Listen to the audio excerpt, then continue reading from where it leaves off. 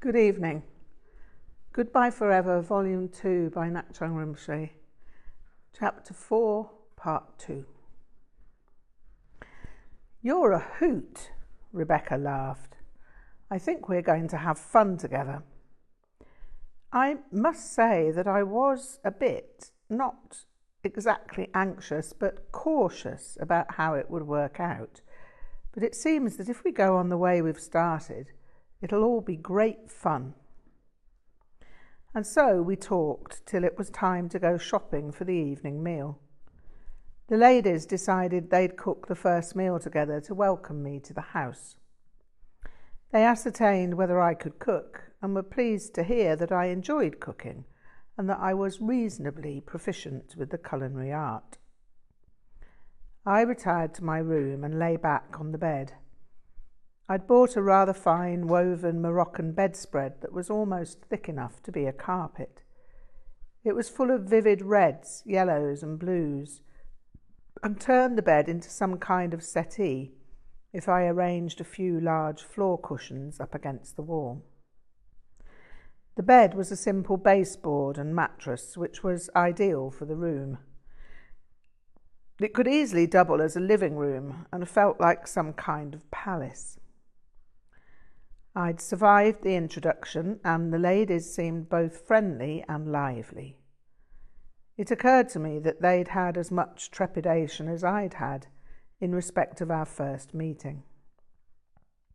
I knew that Det had assured them that I was house-trained and lacking in whatever the major obnoxious male proclivities might be.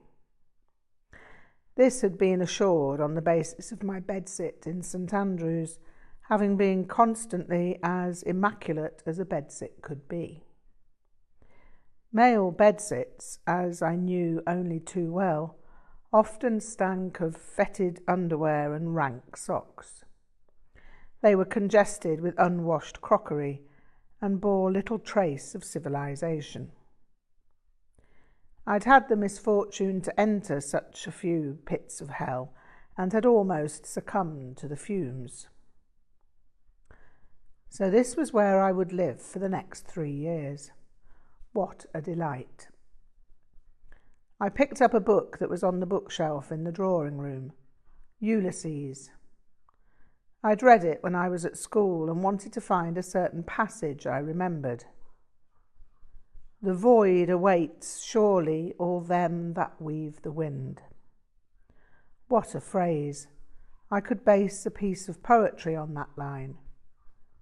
I jotted it down in my poetry notebook. Poets often quoted each other, and it was too good a line to pass by. My sense of poetic grammar, however, would have had to have changed the line somewhat. Maybe the void awaits surely, all those who weave the wind. Or the void surely awaits whosoever weaves the wind. Or I could play with the idea of the void being a waiter in a deserted restaurant. Voidness waits on those who weave the wind. Juggling ideas of the Marie Celeste with a bain-marie. I read on. A stately plump fellow called Buck Mulligan is found wandering about in his dressing gown. He's shaving and mocking the Roman Catholic Mass by using his shaving bowl as a chalice. He calls down to Stephen Dedalus, "Ah, the fellow from Portrait of the Artist as a Young Man," I mused. I'd studied that book for my English A-level at Virginia Water School. I read on. Stephen Dedalus listens to Mulligan's mock of the Catholic Mass, and Mulligan notes the absurdity of Dedalus's surname. Dedalus built the labyrinth and then the wax wings which allow him and his son Icarus to escape from Crete. He warns Icarus not to fly too close to the sun or to the sea, but Icarus gets carried away with himself and flies too close to the sun. His wax wings melt and he falls into the sea and drowns. This stuff was so incredibly rich and vivid. I read on and eventually had to laugh. Buck Mulligan sat down to unlace his boots. An elderly man shot up near the spur of rock, a blowing red face. He scrambled up by the stones, water glistening on his pate and on its garland of grey hair, water rilling over his chest and paunch and spilling jets out of his black, sagging loincloth. Buck Mulligan made way for him to scramble past and, glancing at Haynes and Stephen, crossed himself piously with his thumbnail at brow and lips and breastbone. "Seymour's back in town," the young man said, grasping again his spur of rock.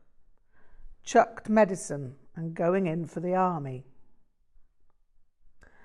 Some strange old man erupts out of nothing, evidently from the sea, scrambles by without saying a word, and the conversation continues as if nothing had happened. This stuff was Pythonesque. I loved it. A picture formed itself in my mind of the rag-clad ancient who appears at the start of each episode. After taking some while to get close enough to speak, he says, "It's." Then they cut to Monty Python's Flying Circus. Was there influence? Probably not, but it was intriguing to find this parallel. Time to sit. It took a while to settle into a state undisturbed by thought, which was unusual. The decision not to let that concern me made itself without my having to make any conscious choice or consideration. The room was new to me, and so the ambience was empty of history, empty of plans. I only recognised it later when recalling the atmosphere of the room, but the colour had intensified as I sat. After some moments of this intensification, I found myself in the presence of Kyungchen Arolingma. I had no idea how long the vision lasted or when it ceased. I suddenly found myself feeling as if I'd been motionless, and comfortable in having been motionless for an unqualifiable period. As was sometimes the case, I found that there was something I knew, a sense of knowingness without subject. This room was going to be my home for a few years. The three ladies would become extremely good friends, but I knew nothing about debt. I'd had no sense of her being involved in my life at all. It was not easy at first to recollect her face, whereas the faces of Penelope, Rebecca and Merrill seemed as clear as if I had known them for years. What was there to make to such an impression? Nothing, or nothing that I could explore with a quotidian rationale. I heard the front door open and slam closed in the wind. A burst of laughter, probably in reaction to the loudness of the door slamming. My name being called. That was probably just as well. I would otherwise have spent useless time pondering something that would not avail itself to pondering. Nothing ever did avail itself to pondering, and yet I would persist in the futile pursuit. If the sense of the vision revealed itself, it would do so without my conceptual meanderings being involved. I descended the stairs to greet the ladies. They were in the kitchen when I reached the ground floor, depositing shopping bags. They'd evidently gone to town when they went to town, and I was amazed to see the array of delights they'd procured. Tea? I asked, and they nodded appreciatively. Go sit down and I'll be through with the teapot directly. Penelope threw herself down in one of the large armchairs. Blimey, she groaned, kicking off her shoes. My feet are killing me. No sooner were the words out of her mouth than Rebecca pointed a finger at her in mock accusatory indignation. And did those feet in ancient times walk upon England's mountains green? No, Penelope laughed in mock consternation. That's the third time this week. Rebecca and Merrill were cackling almost violently with glee, and I stood there watching them in confusion. Once they'd calmed down, I grinned at them and made my usual curl of the hand to suggest an explanation might be welcome. Rebecca just laid a William on Penelope, Merrill explained. You see, well, actually, no, you won't see at all, because you've no idea what I'm talking about. True enough, I smiled. So what does laying a William mean? Nothing like laying a Henry, I trust. Henry? Rebecca inquired. Cockney rhyming slang. Henry as in Henry III, or Richard as in Richard III. Merrill obviously had no idea what I was talking about, so I proceeded. With Cockney rhyming slang, you leave off the rhyming word, and it's the rhyming word which gives the clue as to the other word, which rhymes with it. It's a code language. It's designed to be incomprehensible if you're not a Cockney. Merrill still had no idea what I was talking about, so I concluded, well, third would have to be described as having fecal implications. Oh, right. Turd. I see. Oh, that's very funny. I never did get it with Cockney rhyming slang. So you're from London then? No, but where I went to school was close enough to London that stray Cockneyisms drifted. Words like butchers, which is butcher's hook for look, as in take a butcher's at this, me old china. China being china plate for mate. Then there's plates, which is plates of meat, and means feet. A howl of laughter went up, and Merrill levelled her finger at me in an accusatory manner. And did those feet in ancient times walk upon England's mountains green? I was naturally baffled. Sorry about this, Vic, Penelope laughed. It's silly, really, but we have this game that's been going on since, well, for years. I think it started when we were in the third year at school, Merrill offered. Maybe earlier, I couldn't say. None of us really remember how it started, Penelope mused. But I suppose you know Jerusalem. William Blake, yes, I've always found Jerusalem quite moving. In fact, it's the only hymn I ever liked. Even though it's not really a hymn, we used to sing it from time to time in the school assemblies. Right, Penelope continued. So we have this silly thing where we avoid using the plural of foot. And if any of us ever make the hideous error of pluralizing foot, then someone can say, and did those feet in ancient times walk upon England's mountains green?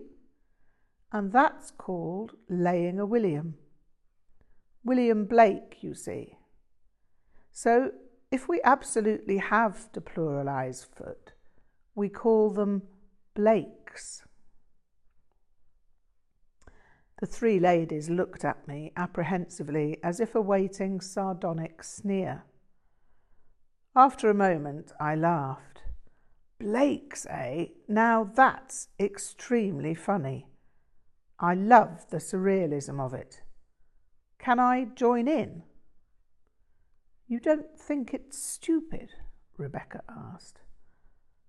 Not at all. I think it's completely loony. I love that kind of thing.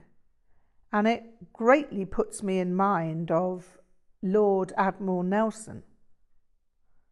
Pardon? Queried Merrill. Why Nelson? Well, I replied, he had a ship called the Victory, didn't he? And I was just wondering whether he ever renamed his ship when he lost a battle. What? Merrill laughed. The Defeat. And there I had her. And did those feet in ancient times walk upon England's mountains green? Oh, terrible, terrible, terrible, Merrill shrieked, and flopped back in her chair, crying with laughter. That's too funny, Vic. That's paid you back for laying a William on me, Rebecca. We're going to have to watch this one. He's a card. It was a little unfair, I ventured. It was a homonym after all. Homonyms are allowed, Penelope smiled, or laying a William would be a little limited. And, of course, you hadn't actually agreed to my joining in. I think we had, Vic. Merrill laid a William on you, and you couldn't get more of an invitation than that, grinned Penelope. I think you're one of the girls now. Most happy to be accepted as such, I smiled. I think I'll take the weight off my Blakes now I've made the tea, but do you mind terribly if I don't join you? I'm not much of a tea drinker, you see. Coffee's my preferred hot beverage, and I only drink that in the morning. The rest of the time I drink fruit juice. That was fine with the girls, and so I brought through a pint of apple juice, half and half with sparkling water. So this was the world of the West, that I was supposed to plumb. That is what Düd'jom Rinpoche had advised. I was supposed to feel at home here, and that's what I'd done. I felt completely at home, but I was supposed to be a Ngakpa as well. Well, it wasn't that I wasn't, but I wasn't sure that I was. I knew it whilst I practiced. I'd wind my Ngakpa shawl around my shoulders and either sit silently or chant liturgy. That, however, was little different to being in the Himalayas. Where was the Ngakpa, however, when shopping in Clifton, when eating lunch in the art school canteen, or when being one of the girls in Hotwells? There was something missing, but I could not name it. I thought about it. I tried to penetrate the conundrum, enigma, paradox, or oxymoron. Maybe there was nothing missing. If what was missing was so intangible that I couldn't identify it, maybe the situation was perfect as it was. Be that as it may, I could not shake the vague idea that I'd lost what I was in Nepal. That idea seemed to haunt me. The only thing that dissolved that mind state was Vajrayana practice.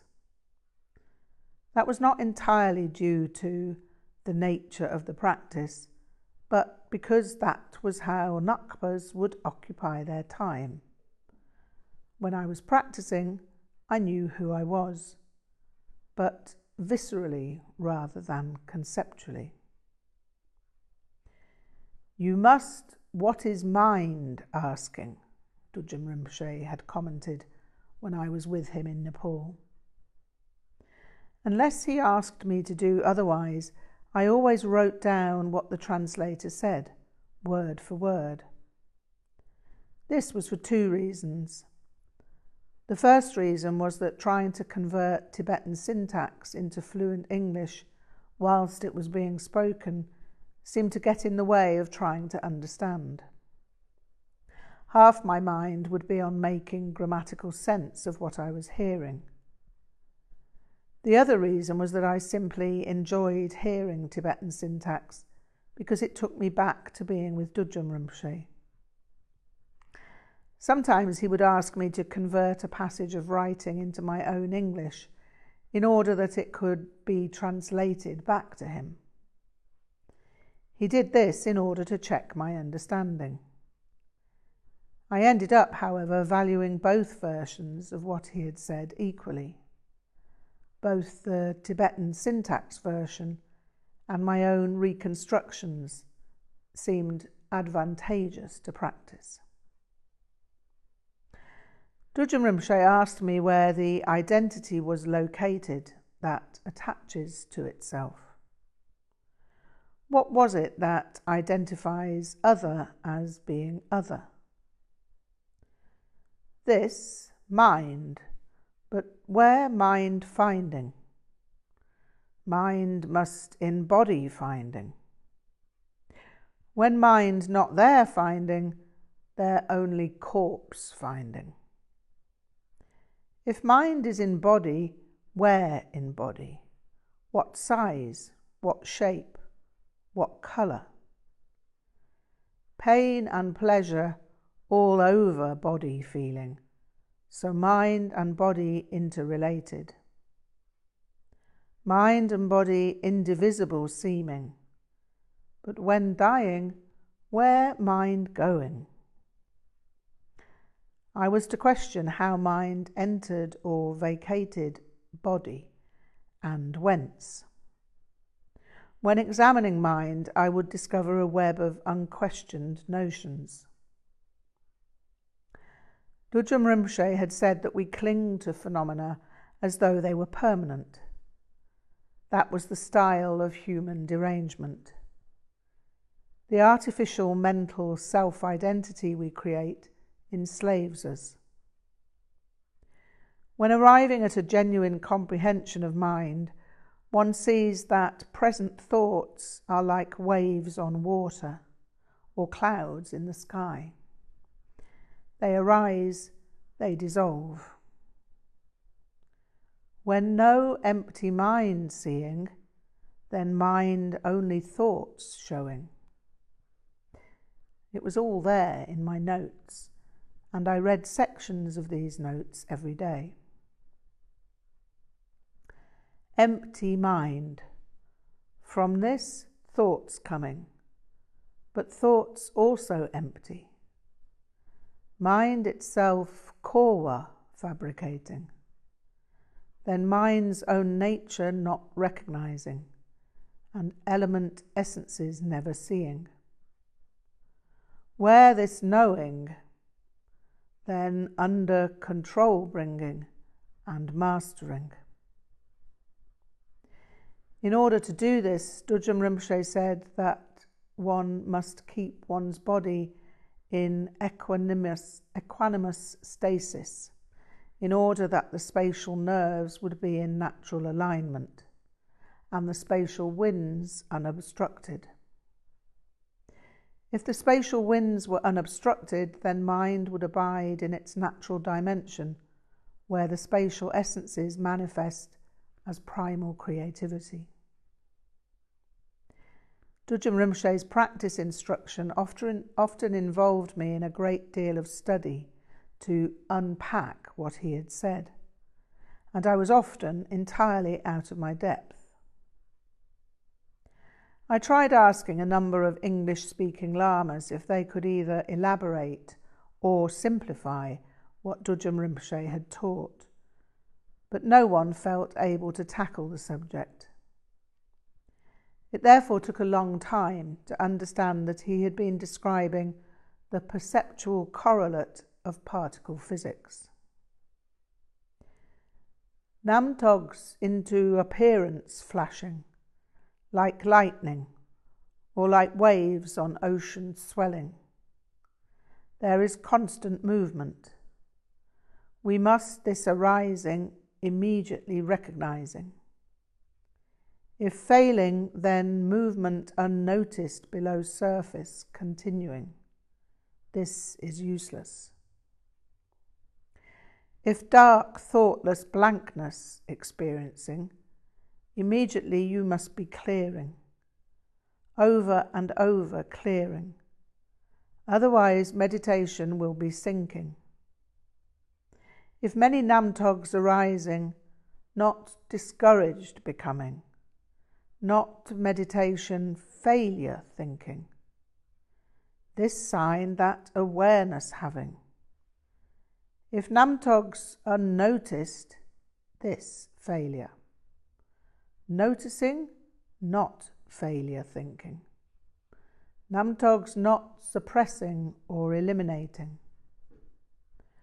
Whatever happening, always without hoping or fearing. No uncertainty or anticipation coming.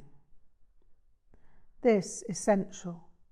Instruction in heart keeping, then everything fine coming. Whenever I read these words, I felt confident. I always kept Düd'jom Rinpoche's instruction in my heart. It was impossible to do otherwise, because their value was beyond question. When I read the words, he was always there with me, and I never felt there would ever be any problem with anything. There would certainly be difficulties, and my practice might not evolve as swiftly as could be wished, but there would be no disjunction or falling away from the primary intention to be what Kyabjé Düd'jom Rinpoche intimated I could be.